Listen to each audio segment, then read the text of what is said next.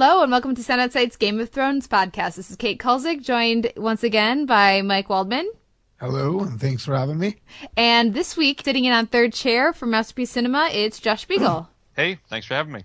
So, Josh, as listeners to the podcast will know, Mike and I are both very familiar with the books. Let's just start off with that. Are you a TV show fan, a book fan? I am a very lazy book fan because I have the first 4 books in my house, and I've done a great job of reading 1 1/3 of them. I've read about 300 pages of the second book, so we are now officially into the period of the show where I am completely new to what's going on for the most part. I imagine that's actually a rather interesting viewing experience because of the way that they've been sort of skipping forward in most of these storylines. I imagine you'll go from one scene where you know what's going on, you've already read it, to the next scene you don't. Is that the case? Yes, that's true. The one thing I noticed in a couple of reviews, because I think most reviewers got to see the first 4 episodes, so I think up to this one that we just saw on Sunday, and they kept mentioning that Jon Snow's storyline really skipped ahead a lot, and it definitely does, because the little bit I've read of his story in the book doesn't even get him to Craster's Keep. So that's completely new for me. But, I don't have the same problem that some people might have in terms of it feeling disjointed or not episodic. I'm loving the journeys, even if it doesn't feel like an hour of television, just one part of a longer season, a longer story. So absolutely. Well, last week we really loved the episode. For me, I think it's one of the best that the series has done. What did you guys think about this week, how it followed on from last week, and also just how each of the storylines within the episode worked? I was really happy with it this week. I feel that the pace is... We talked about this last week, and I think we all mentioned it. And I think we were all correct in that. I think they spent the first couple episodes setting up the really laborious task of establishing who everybody is, what everybody's motivation is, reminding people of what happened last season, teasing at the complexities to come. But I think now that they've established that, they're going to sort of progress with the storylines they've set for the foreseeable future. So I think this episode really had a lot of traction. Like, they really hit the ground, and there was a lot of action, as I'm sure we'll discuss. Frankly, I think the whole season has hit the ground running in some ways. Like, they had to set up who the characters were for anybody who maybe for some reason is starting this show in season 2, which would be crazy to me. But I think all of the episodes have moved very well. I think especially the last 2 episodes have been just really fast-paced. And I think what sets this one apart was how dark it is. It's an extremely dark episode for a show that is not exactly a shiny, happy, fun time to begin with. I mean, it was one of the scenes that I'm sure we'll talk about in more depth with Joffrey and the 2 prostitutes was extraordinarily rough to watch. It was intense in a good way, but really uncomfortable in a way that the show hasn't gone so far this season as much. Yeah, I would agree. I think that's a really common, at least because the podcast is a little late getting out this week due to some scheduling conflicts. So I've gotten to hear more of the reaction from different people about this episode. I think that's a common note about this episode, though it has kind of made me feel kind of terrible in that I didn't feel like it was incredibly dark, but I think that just means I've been watching too much Breaking Bad and The Wire and Sopranos and stuff. So I'm just, and especially having read the books, I'm just so inured to some of this. But yeah, even just the visualization of let's go to, for example, the Arya storyline. So we meet the Tickler this week, and the scenes with the torture. I was very nervous about how that was going to be executed, and it's just such a simple way of showing torture, and it leaves everything to the imagination. And I think it was so well done and definitely affecting. I totally agree. I was also a little bit apprehensive about how they were going to handle that, and I think they did a great job. I think that the Joffrey stuff, I think they veered away from the obvious implications of rape, which I talk about a lot on the show. I think it's probably an indication that they're going to move. For the people that thought that this episode was dark, and it certainly is a pretty dark episode, it so pales in comparison to the stuff that happens almost constantly in the book. I think it's clear that they're going to go with a more realistic slightly pared down version, like more realistic in terms of what you can portray on the screen. And I'm certainly happy with that. I think this was uncomfortable enough. Nobody wants it to be orders of magnitude more uncomfortable. So I'm just curious then, because I haven't read the part in the book with Joffrey. How much different is that scene in the book? Because I know he's not a point of view character, so I assume we're only hearing about it from other people having heard about it. But I mean, how is that presented in the book? I don't actually remember that specific scene in the book. I'm not even sure if it was there. One of my beefs with the book is that by the end of the second book, and certainly into the third and fourth, I think there's just such an enormous amount of sexual violence. It's just almost constant. And I think this at least veered away from that somewhat. I mean, he essentially hands her a giant metal penis with horns on one end of it. I think the implications were clearly there. Yeah, that's true. But I like I said, I think it's a good thing that they seem to be deciding on a slightly more pared down version. There's a scene that is in one of the Tyrion point of view chapters. We do get him taking Joffrey to a brothel. So there is a scene that's similar, or at least structured similarly. Oh, that's right. I remember that. But yes, it's definitely because Joffrey isn't a point of view character. It's a new addition to the from the books that is. Yeah. And I do one of the things you got to say about Joffrey. Well, first of all, the performer Jack Gleason is doing such a great job. Every time I think I can't hate him more, I do. They find a new way, and I think that's actually without it being repetitive too, which I think is very interesting. They've really developed him as a character from not just being basically a little shit, to actually being more malevolent and outright sadistic, and you can see the effect that being raised by Cersei in this sort of an environment has had on him. And I think that's really interesting. Yeah, he's a great actor. I mean, his performance is excellent. I feel bad for him, the kid, because I can't see him doing anything ever again without everybody hating him. I agree. He's so hateable. And he's definitely getting into it. It's funny. It's a lazy comparison, but he reminds me a little bit of the kid who played Draco Malfoy in the Harry Potter movies. But I mean, Draco is, he's a Sesame Street character compared to Joffrey. It's just he's very believable, but at the same time, I mean, I feel like every time he's on screen, I just want him to die in the most painful way imaginable, which almost doesn't allow him to be very complex as a character. But it's a minor flaw. Well, that's a good point. He is a little bit of a one-dimensional, like super villain. He doesn't exactly have a lot of depth, but I think it's also believable to some degree in terms of a character with that much malevolence and that much narcissism. That's sort of just consumes him. Well, and I do think that we actually did get some shading from him earlier in the season in his scene with Cersei, where he confronts her about the rumors about his parentage. I thought that was a little more nuanced and interesting, but that they've sort of gone away from that since that moment. We haven't had a similar sort of interaction between him and Cersei, and I don't know that we necessarily will in the course of the season. But I do like that it's not just perhaps consumed with these set of traits that we've seen from him as the character is. I do feel like this is a real person as opposed to a cardboard cutout sort of villain.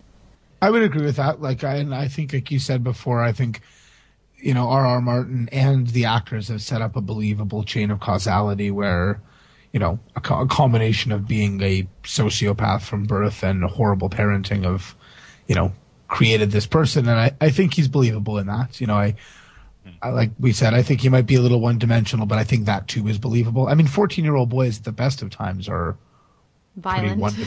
Well, not just that, but pretty narcissistic generally too. I mean, I think if they're king, that's probably a certainty. Yeah, let's talk about, for me, one of the scenes that I really liked early, just I guess not even a scene, just a touch. Now, Tyrion has been for much of the season one of our main leads. Here, his role is far more limited. But I really liked the touch of his scene at the beginning with Sansa. I think Sophie Turner's doing a great job as Sansa, and really making that character so much more interesting than it has the potential to be. But I loved just that brief moment between them. Yeah, I think that was a smart move. But I think what I liked about the episode also, it's a dark episode, but all of the comic relief, all of the humor, which comes almost entirely from Peter Dinklage as Tyrion. And usually that's the case, but here especially his humor it works so well because so much of the other episode, even that scene where he comforts Sansa after she's being abused by Sir Meryn, I just that his humor, the bit where he actually threatens Sir Meryn and tells him, "See, that's the difference." I love that. It's so funny, and Dinklage is such a good actor that he's able to change between just being this cad, almost this rogue, and being a gentle human being. I thought that was good. The one thing that I was surprised about is that I believe in the timeline of the episode we see him talking with Lancel Lannister after the scene where Joffrey has the one prostitute beat the other one. I was surprised, unless I missed the scene, where Tyrion finds out about that. I guess I was waiting for the revelation of that, and maybe that'll come in next week's episode, but I kind of figured that he would find out the message that Joffrey gave him through that beating. Maybe that's just me. I imagine that's to come. Yeah, I don't know if we'll see him react to that. What do you think, Mike? I think maybe that'll just prove to be indicative of their power struggle, essentially. One thing that is interesting is that, and correct me if I'm wrong, but in my memory of the book, the show certainly seems to be overplaying or more playing up the idea that Joffrey has a viable power struggle with Tyrion. Initially in the book, Tyrion really comes to town and, much to Cersei and Joffrey's chagrin, is quite firmly in charge for a while until they start negotiating things. But the show certainly seems to be playing up their power struggle a lot more head to head. Like in the book too, Cersei is much more the intermediary between the two. Joffrey and Tyrion certainly seem to be going directly at each other more on the show, which is interesting, and I kind of like it. But it's definitely a change, I think. I don't really see that, actually. For me, perhaps because, as Bronn mentions in this episode, Joffrey's spending all of his time bored at court kind of torturing people. He's not trying to actually run the kingdom at all. And that's really, then Tyrion is running everything. It's just in his interactions with Joffrey, they've been antagonistic, but I don't feel like Joffrey is actually wielding any particular power other than in the way he interacts one-on-one with Tyrion. That's all I mean. I mean that they seem to be having more of a direct conflict than I remember in the book. In the book, I remember mostly playing up the idea that Joffrey spent most of his time shooting rabbits and puppies and stuff like that. Here, they seem to be having a more directly antagonistic relationship, which I think is interesting and probably plays on screen a little bit more interestingly. Yeah, I would agree. The other thing I want to make sure to mention about Tyrion and is that I really like the way the writers, to go back to Sansa again, I really like the way the writers have given Tyrion such clear and strong respect for Sansa and for her strength and abilities, because I think that's in the books as well, but I think that it's something that elevates Sansa because she has the respect and admiration of Tyrion for the way that she's holding herself and keeping herself together in the situation. I think it really raises her in the eyes of the viewer, because if Tyrion respects her, then we should respect her. Yeah, it's a good point. I think I like the way that scene ended with him realizing she's maybe stubborn and single-minded, but that can help her survive, even if that's kind of how Joffrey is. I liked that. Let's move to what I know, at least for me, is one of my favorite parts. Let's talk a little bit about everything with Littlefinger and Renly and what's going on in the Stormlands. Why was that your favorite part? I'm curious. Oh, well, first of all, I think that Aidan Gillen is just eating the role of Baelish, with a giant spoon, gobbling it down, having so much fun with the character. And also just I really liked his scene with Marjorie, Terrell, and just walking through the camp. And I mean, the character is incredibly intelligent, which is always interesting to me, but also hard to read, and much like Tyrion, you get a lot of the comedy from that. So I think just whenever Peter Baelish shows up on screen, I'm interested. I like those scenes. I have always had a hard time with Aidan Gillen as Littlefinger for a number of reasons that are definitely problems I need to deal with. One of them is The Wire. one of them is The Wire. Yeah, it helps. The fact that he's from The Wire, that's the first one. The bigger one, when I was reading the books, I kept imagining Tom Hollander from Atonement and Hannah and the Pirates of the Caribbean movies as this character. I just thought he would have done the kind of the oiliness a little better. And this is the last thing. I feel like half the time Aidan Gillen had to go into the recording booth to re-record his dialogue. It always feels a little distant to me. And maybe that might be entirely me and my terrible hearing, but it always feels like he has to record some of his lines again, which just, it feels distant. I liked that scene with Marjorie, especially, because I think the actress, Natalie Dormer, she's really good so far as Marjorie, but something about Peter Baelish, I feel like I don't engage with the character as much as I want to, based on how much I like his character in the book, like to hate, I guess, his character in the book. But I don't know, they're a bit of a distraction with me. I like Aidan Gillen on The Wire, just less so here. I always think of Tom Hollander from the remake of Pride and Prejudice. He's such a great Collins. Yeah, he was that too. Yeah. Mike, what do you think? I think I come down somewhere in the middle between you guys. I like him a lot. I loved him in The Wire. It is very hard for me not to think of him as the mayor of Baltimore. I think maybe I agree that he seems a little distant from this. Maybe it's only that I think it's that I know that he doesn't have that accent. I'm not familiar enough with everybody else to know what they sound like necessarily, but I know for sure that he's putting on an accent. So maybe that distances me just a little bit from him. But I like him. I like seeing him on screen. I found this stuff maybe in the North a little slower this week. What's interesting is that people that haven't read the book might assume that they're glossing over battle sequences by, just showing that thing with the wolf. But that's actually not. That's actually how the books play out, which is one of the most interesting features of the book, is that he glosses over battle scenes mostly. There's very, very few, except for one huge notable exception that we all know is coming this season. It's not a series that really focuses on big battle sequences at all, which I'm sure makes it a lot more tenable just, from a production point of view right away when they were looking at it too. I'm definitely looking forward to the next couple episodes now that I know it's coming.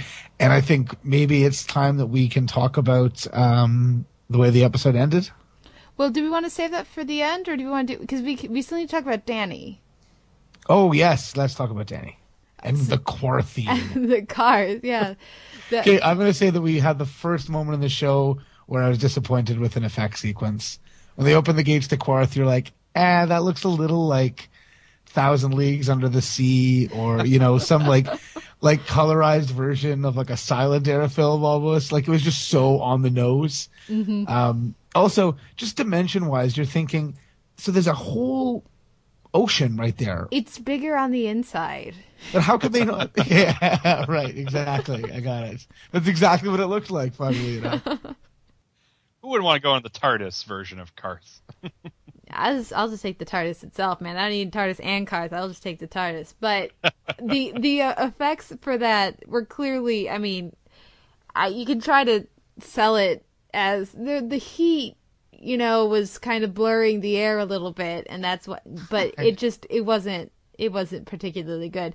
But the sequence outside of Karth was, I think, fantastic, and it's nice to see Dany be both strong and fiery and the leader that she has the potential to be, but also vulnerable at the same time. And I love that she found a way, with assistance of course, but to get what she wanted without having to give in and show her dragons, as I'm sure the effects department appreciated as well. I was going to say that. I'm sure the producers loved that decision too. I liked that scene a lot. I'll be honest with you, I didn't have any problem with the effects, but that was because I was just so happy we were getting an actual scene with Dany. It feels like this was her biggest storyline yet, and I really enjoyed her story from the first season, so I was glad to see her get such a big part of the show. And since her character is so separate from all of the other stories, even if they're all taking place in different parts of Westeros, I was glad that she got that big monologue that you were talking about, Kate, that both strong and completely vulnerable. She's at the mercy of these mostly highfalutin, snot-nosed people. I was. I know, right? I was glad to have that scene. That was a really well done, and Emilia Clarke, I think, really sold that speech quite well. Absolutely, I'm looking forward to more from. I know that he says it in the show, but Jarojan Daxos. Did I say it kind of right? Zoran Zaklos. I think he's going to be my new character that I find annoying. Oh yeah. I'm going to have to say I liked the other guys, although I wish Wallace Shaw was still alive because he would make a great Quaterthine. Wallace Shaw, he's still alive. You sure? I thought Wallace Shaw died. Wallace Shaw from The Princess Bride, right? Yes, I'm pretty sure he is alive and well. You gave me a heart attack there. Oh, what? Interesting digression. Wallace Shaw, if you're listening, shout out. I'm happy you're still alive. You should have gotten this role. He would have been good as that character, yeah. He would have been. In fact, to the point where I feel like when people do that kind of characters, I feel like they're almost doing him from The Princess Bride because he's almost the archetype. But the Zoran Zaxos guy, I don't know. I'm not buying it. He seems annoying. I'm sensing my new character that just sort of irritates me when he comes on screen. Well, I hope you're not too excited about that. There's not too much Jon Snow right now, so my level of irritation with the show is very low, but he's threatening it. I like Jon Snow. Come on. I like this guy too, although I can't even begin to pronounce his name. My wife thought his last name was Duck Sauce. So that might have been one of the first ones where the name felt a little too fantasy novel-ish. It felt like a flourish that was, I guess, not unnecessary because they're in a more exotic locale, but it was a little... It's less egregious in the book, I think, when you're reading it. Yeah. It's Zoran Zaxos. It's Daxos, actually. Yeah, they use a lot of X's. Yeah. So I think once we hear it a few more times, it will become more familiar and it won't be a problem. I mean, Daenerys Targaryen, that's not necessarily something that rolls off your tongue. Well, that's why you call her Dany. It's easy. Shorten it to Dany.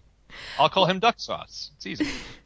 One of the things that I really liked about I would say as much as I do also love Wally Shawn, and that you did give me a bit of a heart attack there, Mike. I loved how you could clearly see the connection between particularly the leader of the 13 who was doing most of the talking, and Varys too, in the dress and the way he was holding himself, because we know that Varys is from across the Narrow Sea.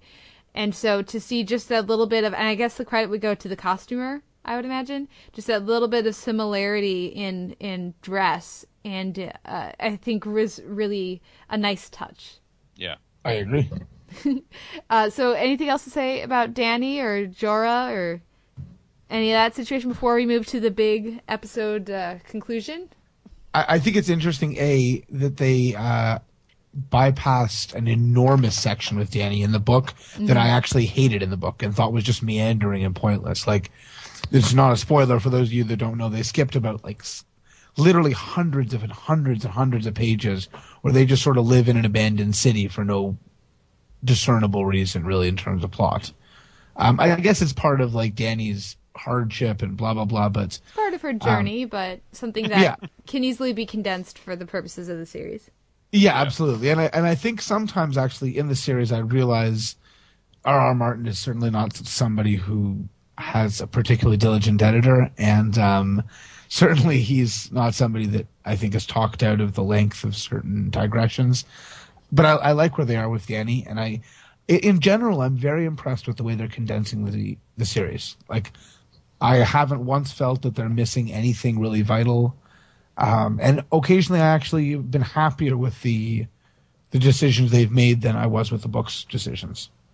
Well, one of those will be, one assumes, the introduction of Talisa with Rob, and I have a feeling she'll be coming back later when Rob gets that some was bad totally news. different, right? That was totally different, right? That's not how he meets her. Yes, that is not how he meets her at all. But I think that was smart instead of having a character just appear later in the story to really seed that. And it also, I think it gives Rob something to do besides stand around and watch his awesome badass wolf kill people. Well, it also explains what happens. Like in the book, when that eventually happens, it is always sort of a mystery as to why that happened, and they never really delve into it. I think this makes a good character choice decision. But I absolutely agree. But let's move to Melisandre and Davos. And I wish I had it in front of me. Simon has this hilarious string of descriptors for the shadow creature. Something about slithering, something about hellspawn. There's only one necessary description. This was Game of Thrones tribute to Lost. Game of Thrones does Smokey. So now, Josh, did you got into that part of the book? Nope. No. I have definitely not gotten to this. So I was I hadn't even gotten to the point where Stannis and Melisandre had sex, which I assume is a thing that happens in the book. No, it doesn't actually. It happens off screen. See, that's interesting because I didn't think it did happen off screen. Like I thought, absolutely. But see, I thought in the book this event is just portrayed as a completely magical event. You get some information. All of a sudden she's really pregnant after Davos is ordered to leave the room, and then we saw what happened in episode, I think that was episode 2, after he left. And then later on, you get some information that fills in how it happened. And so then you find out later in the book that is what happened at the beginning of the book. Right, I guess I just didn't remember that. Yeah, I would say more, but spoilers, so I don't want to. Yeah, of course. Here's my only question, and obviously I don't want you to spoil it completely. Yeah. Are we going to actually get an explanation at some point for what that was? What happened? Oh, yeah. Okay, don't worry, that will not be left ambiguous in any way. Okay, good. Because I'm completely on board with the magical elements of this show, which I know it's built up to, as opposed to kind of inundating you with immediately. But I almost fear that it would be like mentioning Lost again, the four-toed statue, which you see at the end of season 3, and then you don't revisit for 2.5 years. No. By the end of next episode, you'll know exactly what that is. Well, I'm holding you to that one, sir. Ish. I would hedge my bets a little more than Mike, but you will definitely get more answers about it, and there will be further coming in later in the season. I guess in the book, the reason that you have a exact confirmation comes from an internal monologue, so it'll be their choice as to whether or not you'll certainly, like, that thing is, you'll understand its agency, that's for sure. Yeah. Okay. Spoiler alert, it's Tyrion.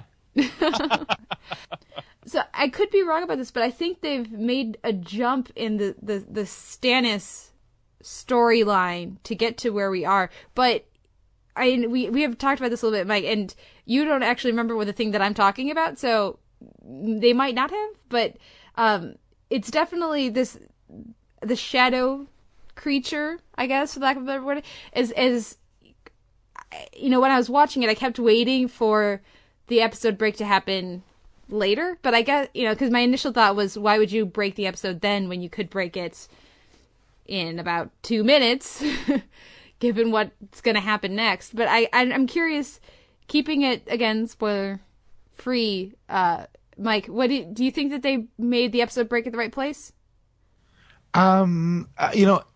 It's interesting. I actually thought they did. I thought it was a really smart break. I think it's the obvious break, to be honest.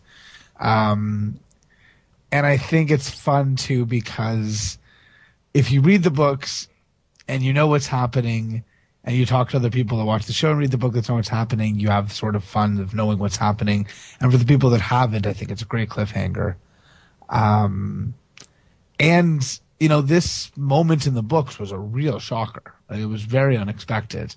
And I think every element of it will also be very unexpected for people that haven't read the book. As somebody who hasn't gotten to this point in the book, I think it was a great way to end the episode, just because it's a classic cliffhanger moment, because it's classic what the fuck moment. It's a WTF moment. I mean, you're completely blown away. At least I was. My wife and I completely no idea what's going on, and it was just one of those insane moments that if there had been a scene after that, I think the effect of that scene would have been dulled almost. Yeah, I mean that makes complete sense. I should also add, as much as we were giving the visual effects team a little bit of a hard time for Karth, I mean they knocked it out of the park with this. I was a little nervous about the how shall we say graphic it was going to get with the camera positioning and such, but I mean it was such an effective I guess visual effects creation. I think it actually looked creepier than I imagined it. Yeah, definitely. In fact, in the book, it's a little bit more sterile. It's just a little bit more shadow, less baby. In the books, this was really a baby. Yeah, Yeah. and like I said, it is Tyrion. It's totally Tyrion. Well, as soon as he starts, hanging out and getting into wacky adventures with a lovable sidekick, then we'll know it's definitely gotta be Tyrion. But I think it was just not, perhaps for me, not quite as strong as last week's episode. Maybe just by virtue of I missed Brienne this episode. I would have liked to see more of her, And while I really enjoyed the Dany scene, as ridiculously crazy as that final scene was, I think I enjoyed the climax with Yoren last week a little bit more. But it's been a really strong season. Absolutely, it's certainly getting better and better too. Yeah, definitely. I think last week's episode was maybe a little more solid, but this was still really well done. Yeah. So, Josh, where can our listeners find you online? You can find me on the Mousterpiece Cinema podcast, all about Disney movies each week. I co-host it with Mike Ryan and Gabe Buxko, and you can find that on Sound On Sight. And you can follow me on Twitter at Mousterpiece. Well, and your most recent show was Cool Runnings, right? That's right. We did Cool Runnings, and this coming Saturday, Gabe and I are doing Cinderella 2: Dreams Come True. It's a direct-to-DVD sequel that we both forced ourselves to watch. I don't know how we survived it, but we did. Good times. So people can check you out there.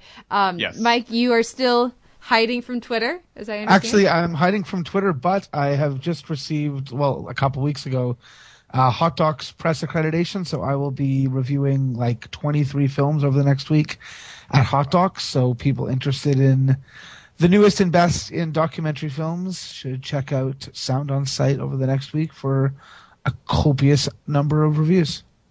Good times. I'll have to check that. I see these documentaries like never find their way to me in the cinema because of where I live. So I always have to wait and try to like remember them all for when they come out on DVD. But I will definitely be keeping an eye out for those. I'm on Twitter at the Televerse, and you guys can always drop me a line there and let me know what you're thinking about Game of Thrones, or you can also, of course, listen to me talk TV with Simon from Sound On Sight in our TV podcast, The Televerse, which comes out every Tuesday.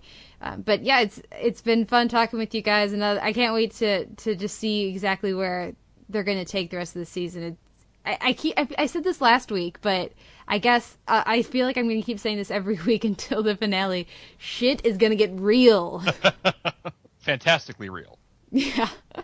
Well, somewhat shadowy hellspawn, that's not, I don't know how tangibly real that particular bit is going to get, but it's pretty great. So, thank you everyone for listening. We introed with a piano take on the Game of Thrones theme, and we are going to leave with a song from Robson and Jerome, or Robson and Jerome, I'm not sure exactly how it's pronounced, who are a pop duo from the 90s. And fans of Game of Thrones may recognize one of, if you look it up online at least, you'll recognize one of these singers as our very own Bronn from Game of Thrones. So I think we're gonna take it out with Up on a Roof. So Up on the Roof. So enjoy, and we'll be back next week with our take on the next episode of Game of Thrones. Up on the roof.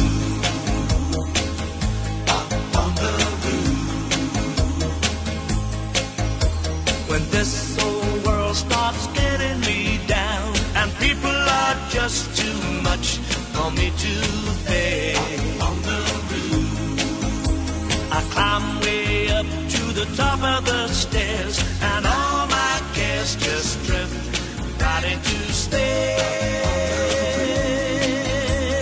On the roof is peaceful as can be, and there the world below can bother me. Let me tell you.